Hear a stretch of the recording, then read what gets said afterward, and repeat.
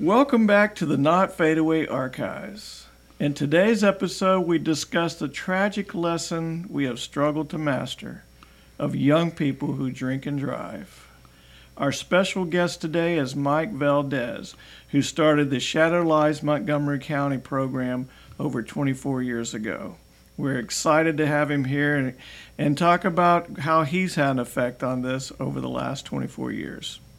What we're going to do, like we do with all of our episodes, is we're going to go back when we were growing up as baby boomers in the late 60s and early 70s and recall what the dynamic of young people and alcohol and those times were like, and then move forward a little bit later to bring it up to modern times. Little GTO, you're really looking fine. 3 deuces and a 4-speed and a 389. Listen to her tacking up now. Listen to her whine.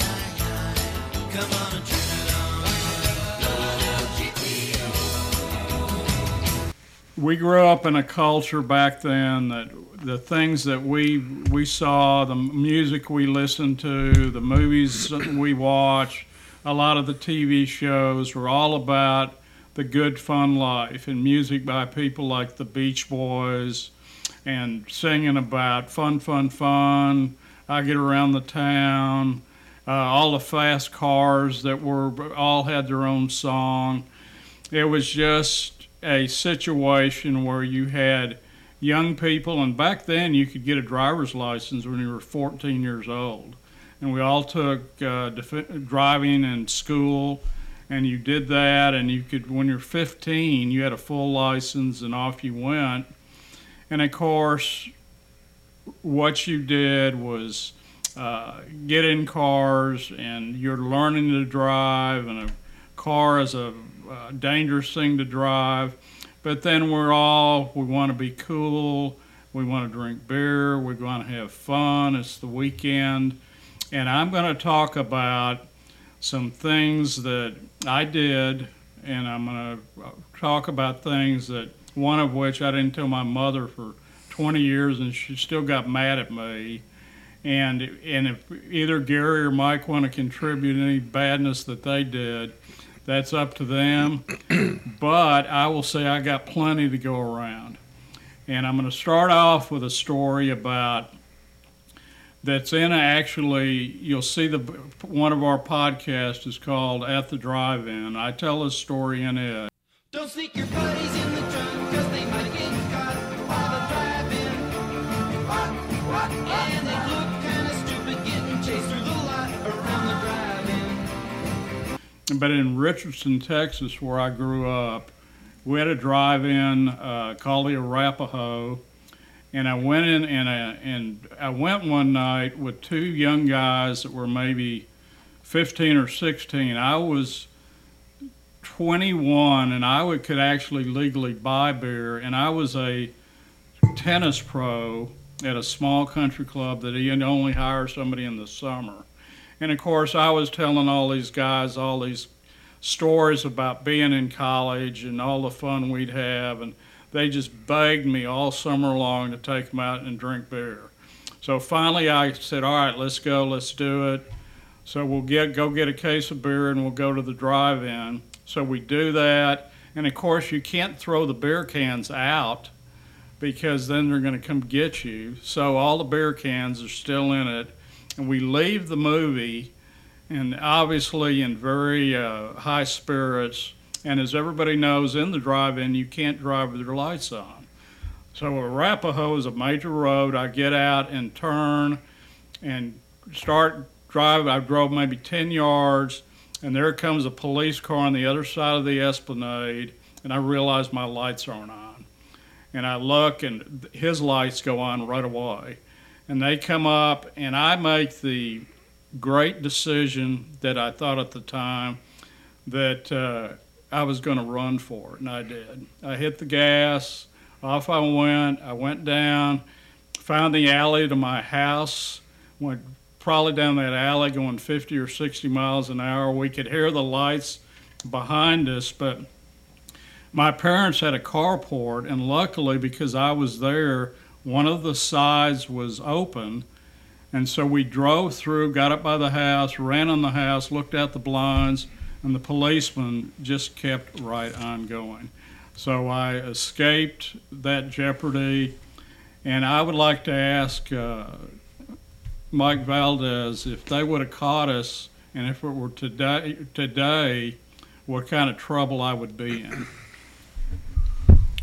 Well, first of all, on the evading, as we call it now, in a vehicle, you'd been facing a felony, and probably a good thing they didn't catch you. Now the others, they might have been able to get off with a stern warning, or depending on how intoxicated they were, they might end up for public intoxication. Well, they were both underage too. Well, there you go. Underage drinking. You as a driver, if you're intoxicated as well, then you'd have evading and misdemeanor DWI for your first time that you got caught anyway. And yeah, it's a whole lot more serious nowadays than it used to be. But if they caught you then, I think they would have just, who knows what they would have done. I mean, they may have arrested you, they may not. They, seeing that you were home, they might have been knocking on the door, get your parents out, That's what happened a lot in those days, especially with drinking and driving. I think the culture back then was a lot like that, where they were very, don't stir the pot type thing. And B-double-E-double-R-U-N, beer run. B-double-E-double-R-U-N, beer run. Oh, how happy we would be if we only brought a better fake ID on a B-double-E-double-R-U-N, beer run.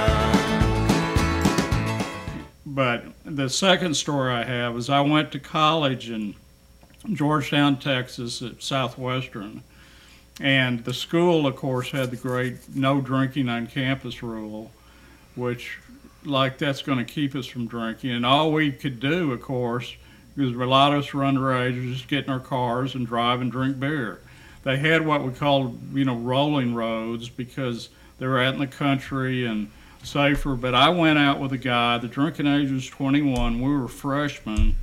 That made us 18. We had an ice chest full of beer. And somehow, and it's maybe 20 miles away, we ended up in Temple, Texas. And we drive into I think it was a car dealership, and they're going to turn around, and here comes a policeman up behind us. And he comes up, and, we'd made an illegal turn or done something wrong or just looked suspicious. I can't remember which, but this is what we've got. We've got two minors, the beer's in the car, and we're both very drunk. So this is actually what happens. The policeman comes up and he goes, well, which one of the two of you is the least drunk? And I raised my hand. And he said, all right, you're going to follow me back to the police station, and I'm going to put your friend up here so you can't hightail it. So I follow him in there, and we go in and park in the police station, and they put us in a cell. And of course, we get our phone call, and we call the fraternity house, and they're playing poker. And we'll be up there in a little while, So they come up, and this was our punishment. We had to pay, and I think I've got the term right, a forfeiture bond that was $15, and that was the end of it. What would have been our situation if all that would have happened today? Well, it all depends. Where you were over 17, so you were adults, right? Right. Again, if they didn't get you driving and charge you with drinking and driving, they would just probably just given you a public intoxication. And you might have just gone to jail and spent the night. Well, I mean, that's true, although we were driving. He saw us. We weren't parked. One of you is going to get a drunk driving charge, and nowadays anyway. Yeah. Definitely different than it was back. But those are my two main things that we did. But I have one that is the scary one. And I had, back in those days, for IDs, you had the driver's licenses did not have pictures on them. They were just printed, and we all had draft cards. And I looked a little young for my age anyway. I think I was 19, and I looked at this guy and the attorney. I go, he looks a lot like me. So I went over to him and I said, I'll give you $20 if you will just, get a new draft card and a new license and give me this one. He goes, heck yeah, I'll do that. So he gives them to me, and now I can go anywhere I want. There are a few people, and I think this, now that I've thought back, all these country bars, they probably figured I wasn't 21, but they were safe because I'd presented legal IDs, so they would generally always sell me the beer or whatever.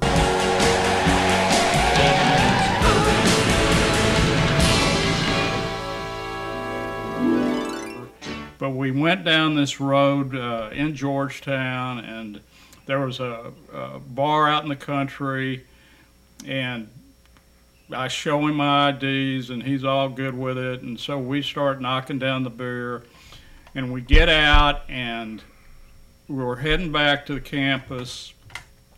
And for some God thank you reason, we put on seatbelts, which we never did. And so we're driving back, and I just either passed out or left the road straight into a cement farm culvert.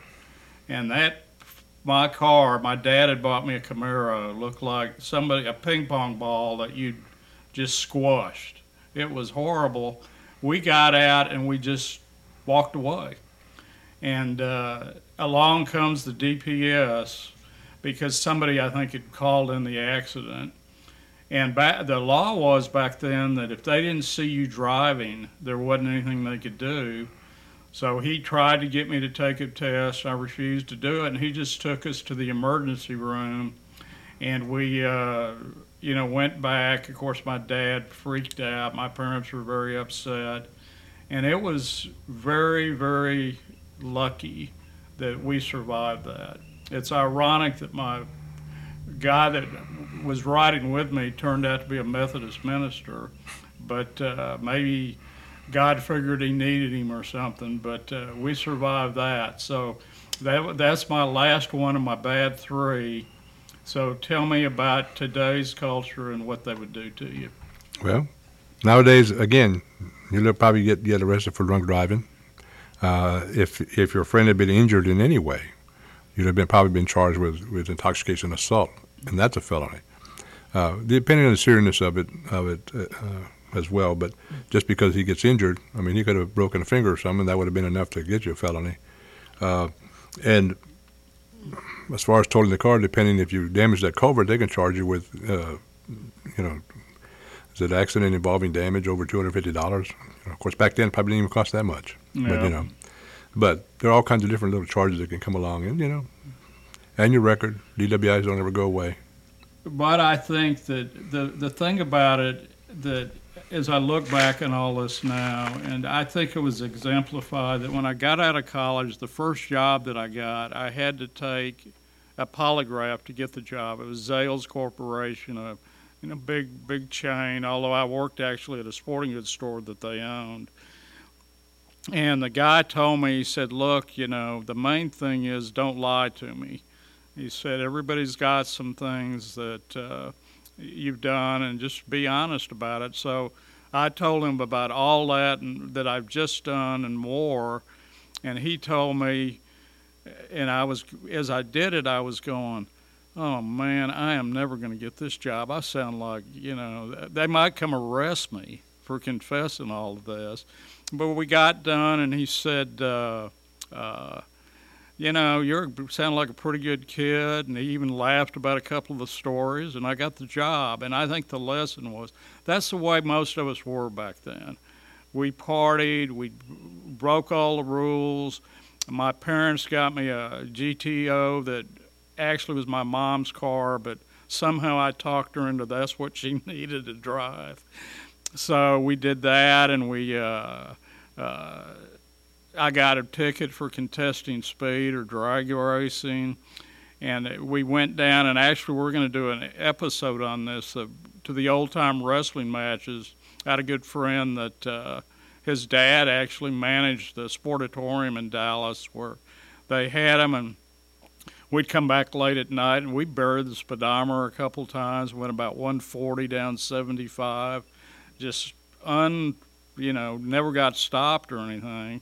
But we all were, like, I'm looking at a lot of these movies and thinking about them, and I go back like the Beach Party movies. There was a scene in that where a guy, all like Frankie Avalon and Nettie Funicello, who were actually playing high school students, although I think Frankie Avalon was about 30 by then. But they all went to a bar, and they were high school kids, and we're going, where's that bar at?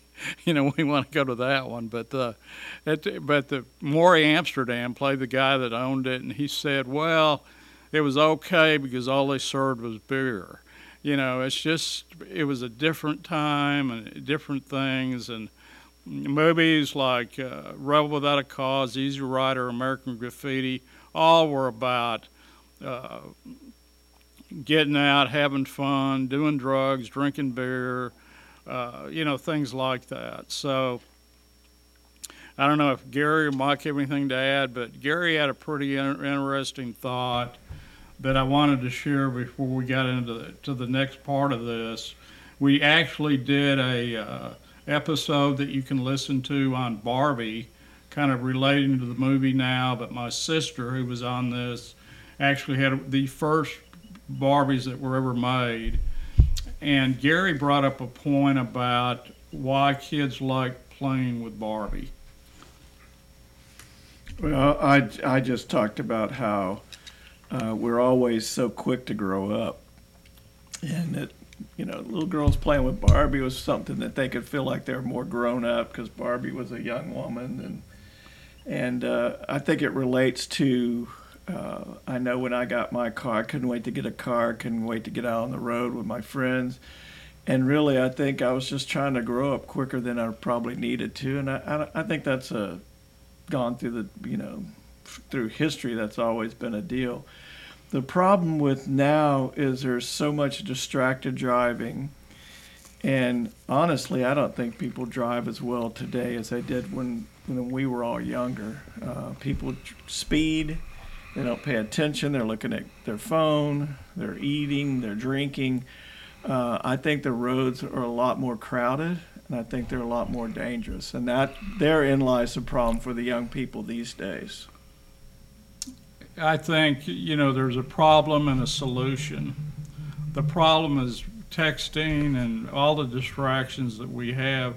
The solution now, and I have two daughters that have always done this. They're in their 30s now, but they Uber. Yeah. Anytime they go out and they know they're going to have more than, say, a drink, that's just how they roll. Yeah. They just don't even consider driving. And now they're both in cities, so it actually, when you go out in the city, you always find a place to park is a real pain anyway. Yeah. So it's convenient as well, but they just do that. I think the flip side, though, is texting. Yeah. And that's something we didn't have back then, that you can almost tell when you're going down the road that a car in front of you, the guy's texting, because he's weaving and not looking up, and those are things that we didn't have to deal with. So, there's a safer way to do it now that's easier to do. Designated drivers, too, have become a real big part of this. And but I think the lesson is, and the name of the episode, Can't Keep Learning the Same Lessons Over Again, is actually from a rock song. And it's about how we keep making the same mistakes over and over and over again. And there's still a lot of young people that make the same mistakes.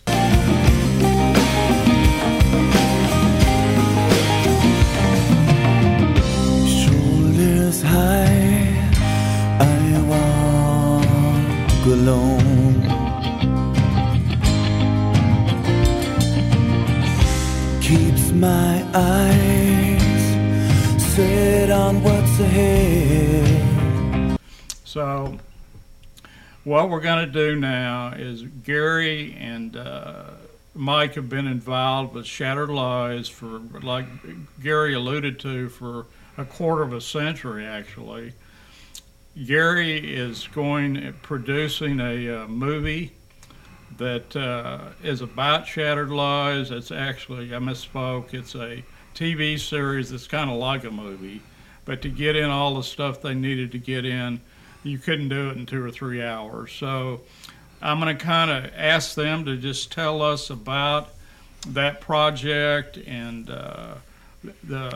both the roots of how it came to be and what they're going to do moving forward. So I'm basically going to try to stay out of trouble, like I seem to have gotten into so much as I told you about all this stuff, and just let Gary and Mike let us know about the Shattered Lies project. Well, Michael, why don't you start with in the beginning? In the beginning. In the beginning. The yes, beginning. sir. Back in the 90s, as a young prosecutor, I say young, I was already older, but my career started in '90 as a prosecutor in Montgomery County. In about 1998, I had a friend. I had moved up in the ranks, as we say. A friend of mine named Debbie Jo Felder, who worked in the probation department. She was a supervisor there, and she came to me because we had a lot of dealings about a couple of her people had gone to a seminar or conference in Mansfield, Texas, where they saw a great program. And she said, "You need to watch this video." She comes and she hands me a video of a program called Every 15 Minutes. We watched that video. I think we both cried. But it was an awesome video about a program that was taking place that had originated in Chico, California, back way before this time, probably in the early 70s. The premise being that every 15 minutes someone died of an alcohol-related fatality. But we saw the program. I showed it to my boss. At the time was Frank Bass, the county attorney. And he basically looked over at me and said, "Make it happen." Now, that was an easier word to say because I had a lot of contacts. In my position, I was as a prosecutor and as a chief in the division, I knew almost all the law enforcement, all the sheriffs, the constables, the deputies. Basically, I grew up with a lot of them. Our current sheriff, I remember him as a young deputy too. But so we had to get it put together. We put a small little group of people together with her and her help and some other people from probation. I knew somebody who worked at the hospital, so we could get the hospital district involved as well, and then law enforcement. Now we put together a small team, and then we had to go try to sell it at a high school. The premise of the program was to go to a high school, and every 15 minutes we'd have some kind of sound. We were using a heartbeat and a flat line in the school. Someone would knock on a classroom door. We would pull a student out. And we'll go back to how that gets started. But and someone would die, and we did that all day long in the school. Pulled them out. Eventually, we would take them all together and mid morning have a simulated wreck in the parking lot, and kind of fun and games for the kids and the parents as well. If I go back and say, before all that, the setup of all that was to have the parents involved as well. And even before that, as I said, we went around trying to find a school that would say yes. I talked to school boards, talked to principals, talked to many an adult. We met with school officials. We met with the student councils. And every time we walked out of there, most of the adults and some parents would look at us and go, "We can't do this," because the scenes in the video were of horrendous crash, wreck, mayhem, whatever you want to call it, blood and guts type of thing. And most of the adults were like, "No, we can't do this. The kids can't handle that." And yet, on the other side of the hallway was the student council people or whatever organization was there, and they'd be like, "We need this. We need to make this happen." They know, we know all the people that really would use this program. And as far as the blood and gore goes, well, unlike well, almost like today, parents don't understand or don't know what their kids are actually watching and seeing and are confronted with on a daily basis. So the adults had a different, and maybe they just didn't want to admit there was a problem, and there was that too. But we finally had a school. Willis High School was the first one that said, come try this at our school, and we did.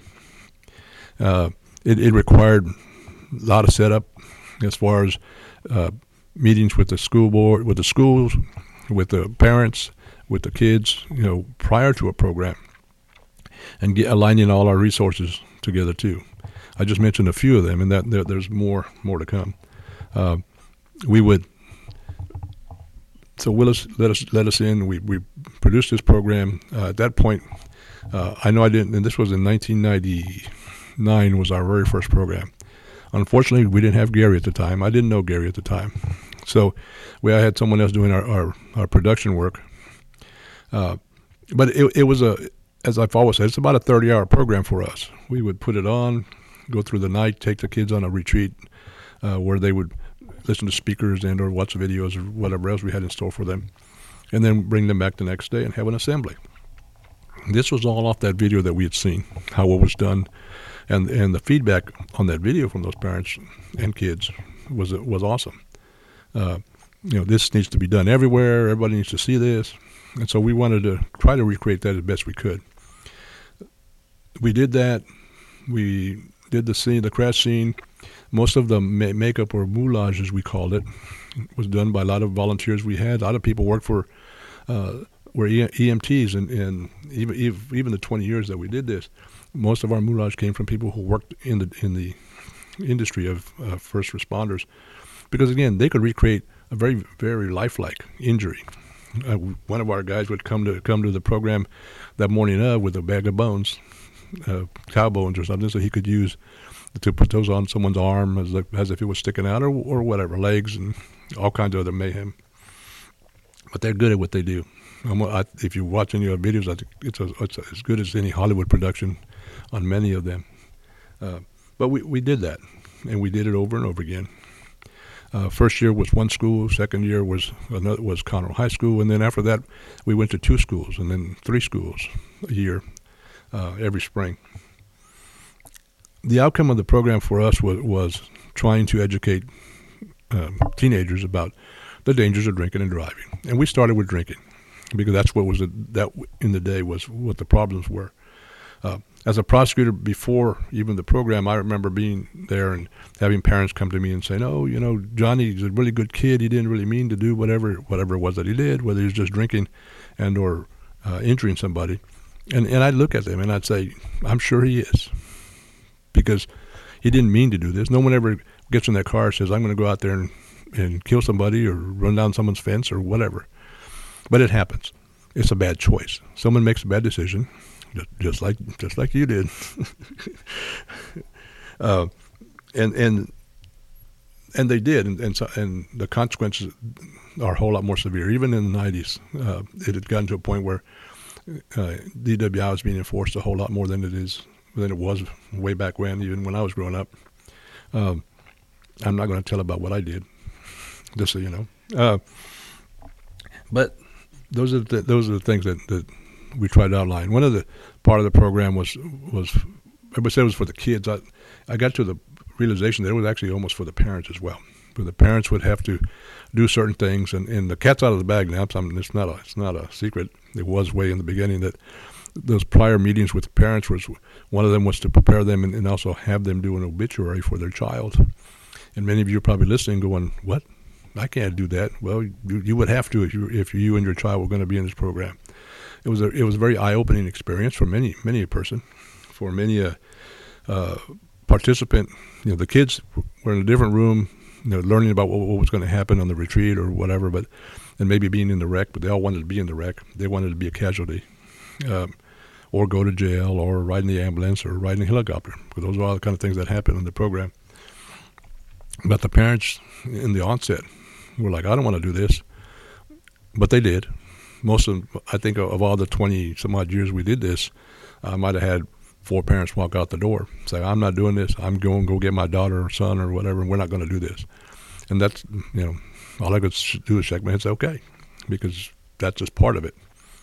And the effect of that was twofold: make them think, and then make their own kids think.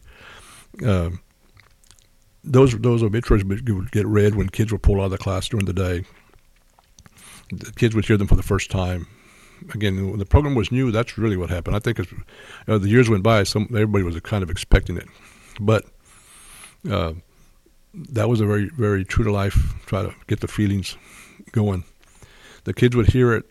The rest of the class would hear it, and so it would have an effect. They would get posted in the common area of whatever school we were at.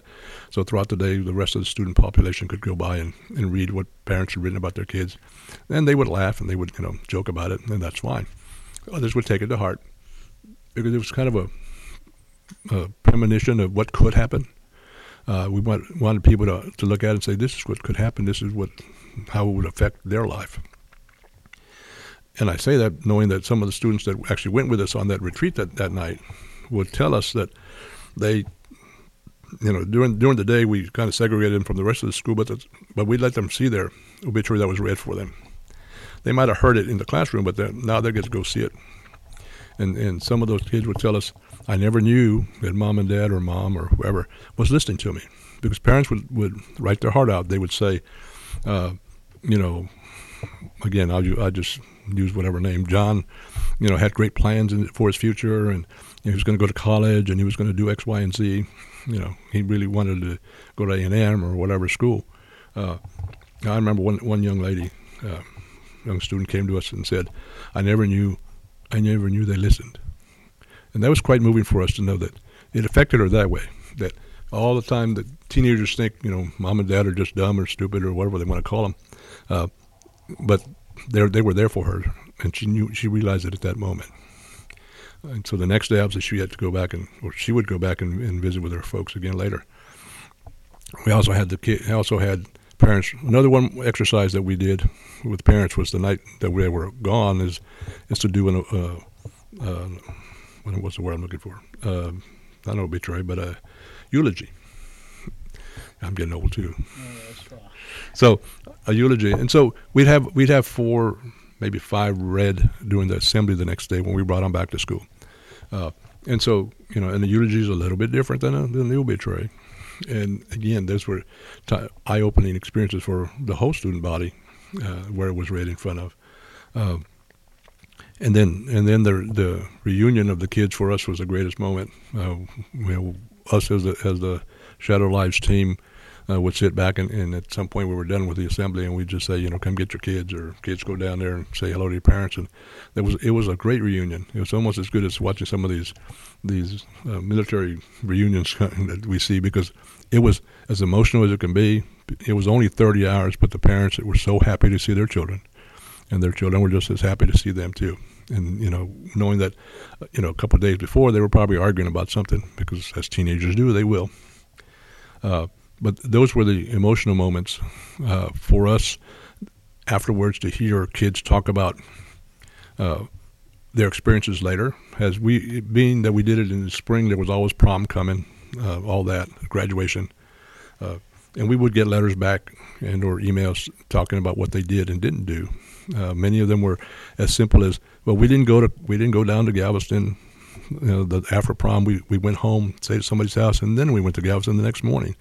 So it wasn't at night. It wasn't when they were all drinking. Some of them actually became designated drivers in their own right to whatever they did. One of the speeches I gave to parents was that I never told people we were not going to try to teach abstinence, because they're underage, and drinking age is 21. But the truth is, because I was a child once, as we all were, if you can drink at 14, you're going to, because it's available to you. You're going to do it. Some of these parents don't want to accept that, but it's true, because I've had many a strong talk about, well, why don't you teach abstinence? Because we don't. That's not what this is about. The reality is they're going to drink. They're going to get exposed to it, and they're going to drink. And so that's what we were trying to say. If you're going to do this stupid stuff, we'll call it that, then understand that there are consequences for you. And those consequences can be as severe as going to jail, going to prison, taking someone's life. Because ours was on the extreme side. The program actually shows that someone actually took someone's life or several people's lives, and the effect that has on people. It's not just about a person or two. I've always called it a community program because it would not have happened without the resources of the entire community at our hands. As simple as a hospital, the hospital district, DPS, sheriff, constable, the helicopter service, the funeral homes, the record services. I thank every one of those individuals and organizations for coming to our aid, because we could not do this without them. This was never my program, as some people called us, and no, it's not. I talk about it now because I love talking about this program, but it could never have taken place without all the resources coming together of a community to put it on. I'll even go as far as say, somebody asked me, people would say, what's it cost? Well, a true cost, I could probably just guess, because I don't know what it costs to have 3 ambulances at our disposal for a morning, or the helicopter, which pretty much is $5,000 to fly, and then 4 or 5 emergency rooms at whichever hospital we were at for about an hour and a half or so, plus maybe a doctor who would actually participate too. The ER doctor would wander through and help us with the program. So all those are costs that I'd never had to bear. $50,000, $60,000 perhaps for one of these programs. We had to house the kids at a hotel one night. That was about it. But maybe we might need a couple $1,000 for our program. Of course, the video costs money too. Gary has always been a generous person with his time and talents on this program. So, we would try to raise some money, and we got it done. We got it done for 22 years, I guess, before COVID shut us down. But it's so much different than it was when we grew up. Just like we were talking about, cops would take you home if you were intoxicated. They might call your parents, on the worst side. Nowadays, if you stopped, you're going to go to jail. You're going to get a DWI, and it's going to stay on your record. DWIs never go away. They will always be on your record, so that if you do it again in a few years, it's a second one, and the punishment just goes up from there. Your third one is a felony, and then 4th, 5th, and 6th, you're going to go to prison. So that's just the way that works nowadays. Again, I prosecuted until 2009, and then I became a defense attorney. I've been out since 2009 practicing law, defending people, which isn't really that hard to do because, again, I'm just making sure that their rights are protected. And I have had the unfortunate circumstance to represent people involved in drinking and driving type incidents. So I understand both sides. I've seen it from both sides. Before I turn this over to Gary Parker, you have a good guess or an actual how many of these you did through all the years? How many programs? Yeah. Well, you figure we did 1, 2, and then we started doing 2 a year, and then we started doing 4 a year. And probably by about 2003 or 4, we were doing 4 programs a semester. And we had 12 high schools at one time in Montgomery County, and then it kept on growing. So, but because we had 4, we were doing 2 schools every year, or we would go to each senior class every 2 years. So we could do that. But we had 4, and we had 60 to 80 kids per program. People would tell me, well, that's only 80 kids or 300 kids a year. But I've always said those 300 kids have 10 friends at least who have seen this program, who can acknowledge what their friends have done and seen, who have been involved with. So exponentially, it would grow. It would grow enough that I know that I would get calls from aunts and uncles who saw the video online, after we did a school, because somebody was calling them and telling them to watch it, and I'd be asked to do it in other communities as well. But because we focused on Montgomery County, we did it in Montgomery County only. And again, I knew the players that needed to come play with us, and they did voluntarily. I mean, we're getting calls to come back, and we're getting calls about law enforcement saying, "Hey, you're going to do this again this year? You coming to our community?" And so that's how popular it became.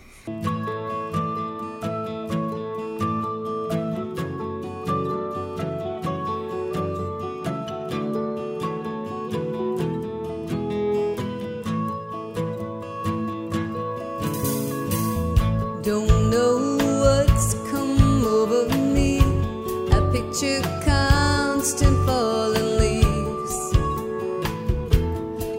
all around me, numbers in paint by number schemes lead through the colors of my dreams. I can't find peace. Gary, obviously you came in maybe not right at the beginning, but fairly early in the process. To kind of talk a little bit about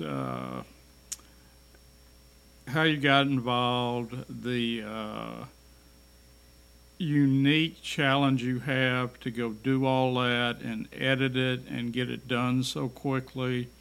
And then you can just tell us about your great passion for this project and what you've decided to do with the upcoming Shattered Lives television series.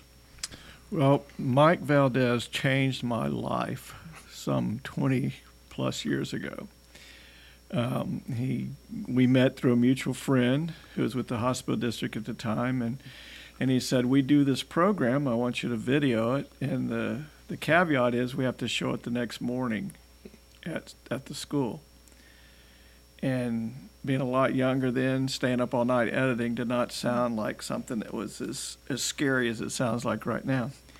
But from the very first program, I realized how important it was. I realized how many lives it would touch. I realized it was so in your face that most of the students would get it. You know, some of them laughed, but that was a defense mechanism a lot of the time because, you know, you see your friends, your classmates, even people you don't know, but they're your age groups in a mangled up cars, and they're all bloody and got bones sticking out and all this. And then you hear sirens, and then by the time the sirens, you can hear them, they're right on top of you. You've got law enforcement, you got EMS, you got the police, you got everybody ascending on this scene as if it was real. And they're working on these people and trying to revive them and save their lives, like right in front of your face. And so I realized from the very beginning, the secret to the videos we created was to create emotion. Zero in on the people who were obviously affected by this. And hopefully through that and being there and watching the video the next day and watching the video again, share it with their friends, they would go, you know, this is awful. I don't want this to ever happen. Once we got to the YouTube days and we were doing videos and they'd go up on YouTube, we were having all these questions and people go, is this real? Did this just happen? Oh my gosh, what happened? You know, that there's like, they're worried that 6 kids just died in an accident in front of the high school. Very true. I mean, it was that realistic. Had people stop on the side of the road when we were at Magnolia that time. They stopped, thought something had happened in their parking lot. Yeah. And so for me, from the very beginning, it was the most important program, the most important video work I ever did. I immediately was in love with the project. I was immediately in love with what Mike and his people did. And I thought, okay, if our efforts save one life, this is well worth all the efforts. And there was a lot of people that put a lot of time and effort into this. And so I was just the guy to capture it. I, fortunately, was the guy that in the end, when it was all done, I had a video to show everybody what happened. You know, because all the people working the scene and stuff, they're so busy in the moment, you know, they didn't see what their buddies or their cohorts or the other fire department was doing. So it was kind of a moment in time that was created with these videos. And so we enjoyed these. I actually got hired by surrounding county school districts to do theirs. You know, the word had spread, and they go, well, we want to do this, and we want you to come video ours and so forth. And so there was a couple years between Tomball and Cold Spring and Tarkington and Cypress Creek and all these different school districts where one year I did 8 of these. And that's all done it's all done within a couple of months in the spring. And so by the end of it, I was pretty rattled. But it was something I was proud of. I always tried to make sure every video was different. Every video had a different little story to it that was unique to that school. We always used music different music in every video, except for a young lady wrote a song for Tomball called Shattered Lives, and so they used that for a number of years. So when it all came crashing down like the rest of our lives with COVID, and they could no longer get into the hospitals, no longer get in the schools and everything else, I started thinking about, I hate to see this program die. It's been so good. It's been so important to me. I think it's been so important to my children. None of my kids was ever in it. Cheyenne was playing soccer that year and wasn't in it. And Lakota ran the other way. He's playing football. Goes, no, I'm not going to do that. I was fortunate that I didn't do that. But they lived with that, and it was an example for them to not make a decision. Not that they won't, not that I won't, but at least it was there. It was a painted picture of. Now at this point, I meet people sometimes who have grown children now who are teenagers who were in our program way back then, and yeah, I was in that video, and I go, well, I made that video, so I hated to see it end. I did not want to see it to end, and so Bruce May, my buddy, script writing buddy, goes. Well, you need to make a movie, You haven't made one in years. You've worked on 20 of them, but you've never done one yourself. You want to direct one. Everybody does. And he says, I wrote you a script years ago. Why don't we do that one? I go, no, the one we need to do is Shattered Lives. We need to take the concept that Mike and all those folks started, and we need to make a fictional story of that, where a young man makes a bad decision, kills his friends, and what's the consequences of that, And I wanted it to be real. I wanted to go to prison. I wanted to see what happened to the families who were left behind. What was it like for them? How do you make it through that? How do you grieve yourself back to any sense of normality after your child's been killed?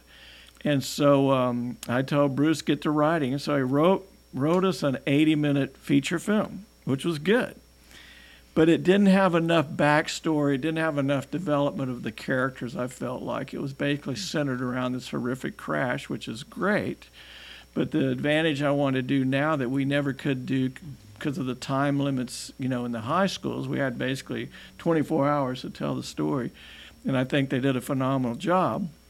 But I wanted to see what it was really like on a community, a community our size, that we all know each other. We all go to the same churches. We all shop at the same stores. And for something this to happen would have, horrific change of life for people. So I said, yeah, go back and write me a 10-part series. And Bruce about walked out and said, never want to talk to you again. But he did. He wrote a really excellent script, a 10-part series. And you get to meet the kids and the families, what they're about and what their strengths and weaknesses are. And then, like I had a friend who had always talked me into trouble, as I call it. I'd say, no, I'm not going to do that. That's not going to work. And he goes, no, come on, we won't get caught. And so James in the story has a friend who says, your dad's going out of town this weekend. Let's have a party. And James goes, no, he asked me not to do that. I don't want to do that. His friend basically starts inviting people to his house for the party. And so they end up having a party. And him and his friend, they run out of alcohol, so they say, I'll go get something. I go, I'll go get something. And so they basically challenge each other who can get to the liquor store first. And they meet at an intersection where James T-bones his car with his best friends and other friends in it. And so he kills all these kids and faces that consequence and eventually goes to prison for it. It's an uplifting story. It doesn't sound like it when I describe it like that, but it is a story of forgiveness, a story of redemption. We're all going to face things in our lives that are difficult, challenges. It may be with medical problems, it may be with children problems, it may be with somebody we know is on drugs or alcohol. We're all going to face these challenges. And this movie or this TV series represents how we face those and how to face it right, and how in the end to basically survive this type of situation and be okay as a society, because we all go through this. It affects all of us. And I I thank Mike. Like I say, he changed my life that day. He gave me something that I feel like is the most important project I've ever been involved in and I've ever done. It's the proudest work I have.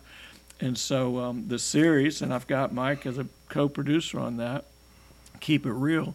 But the series is kind of my swan song, my last thing I want to do before I, retire or whatever, because I think it's that important. Tell us, don't tell us, tell the listeners, the droves and millions that are out there, if they're interested in more about Shattered Lives and especially your upcoming TV series, where they can go to get more information. Okay, you can go to shatteredliestvminiseries.com. And all the information's on there. We're asking people. We had a fundraiser 2 weeks ago where we were asking people to make donations to us. We need to raise money to produce the pilot, the episode 1, and so we've been asking people to donate to us to get that episode 1 done, because we've got some people like Angel Studios that said, yeah, if you got a pilot, show it to us. We may help you with the rest of the production of the other 9. So we're doing that. The website's a great place to start. You can call me if you want, 713-828-6416. I can hook you up with Mike Valdez or hook you up with Bruce May, who's the script writer. And if you want to be a sponsor like Lori Parker, we can tell you how I can do that, be a segment sponsor or a show sponsor. Other ways you can help us make this. And, if you just have a story about someone you lost, we would love to hear that too. We need the encouragement. We need the money. We need to make this happen, I think. I think it's something we want to leave as our legacy to always, I don't want to ever see a young person hurt, and I know it's going to happen, but if we can do anything to help that not to happen, then let's do it. Fair enough. Mike, do you have any thoughts to kind of wrap things up with? Well, just I was thinking, Gary was talking, is that as much time and effort as we put into Shattered Lives in Montgomery County for the high schools and to present these programs and have all the participation, this miniseries is a pretty good segue into what happens next, because we would stop with the wreck and the death and the mayhem. The miniseries takes it a little further and more real life, because there are consequences whether they go to prison. Then there's redemption, which is something we never really covered, but it's true. Having been in the practice of law for the last 33 years, I see that's just something. Healing is an important part of being human. To be able to come to terms and grips with what's happened in the past and then move forward and be able to accept and move forward with things. But that's what the miniseries does. It goes a little further and does that, touches people's lives in a different way. And again, I think that's the logical progression of what I did 24 years ago to what we're doing now. I've got a closing thought that I told Gary about at his fundraiser. And then I'll let Gary, like he always does, kind of wrap up this episode for us. But I think with Shattered Lives, and I've known Gary a long time, and I live in the community where they're done. I did them at the high school multiple times that my 2 daughters went to. But I was thinking of this, is that Shattered Lives affect a lot of people. Obviously, the person that shatters the lies, but all the relatives, all the different people involved, the community itself. But then something, and I might struggle a little bit to get through this, but something dawned on me. Both my daughters are grown and married, and but both of them have gotten married in the last 5 years. And where we sit at our dining table, we would sit on one side and the girls on the other side. But now that they're gone, my wife Pixie has started working puzzles. and that takes up about half of the table. And so I got moved down to the corner where I looked down on the wedding pictures of my two daughters. And I thought this. I said, you know, all the immediate heartache and all the people it affects are here and saddened by all of it. But a couple of the stories that I told today, if I would have been unlucky and ended my life, then those two girls would not be here today. True. So your consequences go beyond the immediate. You literally change the history of your family, your life. Who's gonna, you know, my wife's, I'm sure, would have met somebody else, and they would have had kids, but they wouldn't have been my two kids.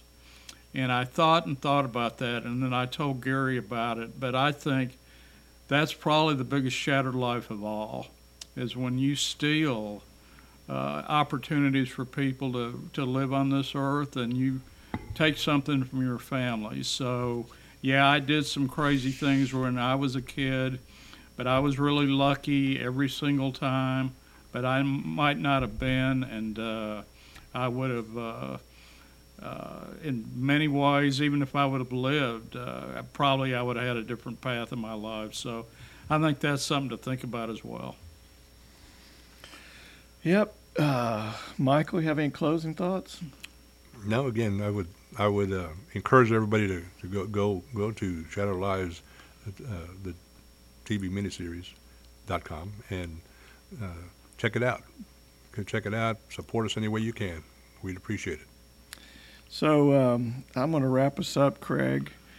This is really important. You know, a lot of the stuff we do here at Not Fade Away is kind of fun and not so serious. We have a lot of fun here, but today it was a little more serious because we want you to be in this world as long as you can and have that fun. So this is just our thought about, you know, watch out. Don't drink and drive. Don't text and drive. Watch out for other drivers. Just be safe out there. So just a little housework. Craig and I have decided that we're going to revamp our approach a little bit to our project. Thank you for all of you that have been faithful listeners, and we've got a lot, which has been great. And we've had them from all over the world, which is pretty funny. But we're going to treat these episodes as archives, like you'd have in a library, as opposed to seasonal release. So basically, you need to check, you know, pretty regular. We're going to be adding episodes kind of as things come up like this one did today. So just pick an episode and watch it. Please take this one, share it with your friends like you do all the others. But we won't always be this serious, but this is one that's close to all of our hearts, and we appreciate you listening. And remember, our memories will not fade away. And thank you for joining us on Not Fade Away Archives. We'll see you next time.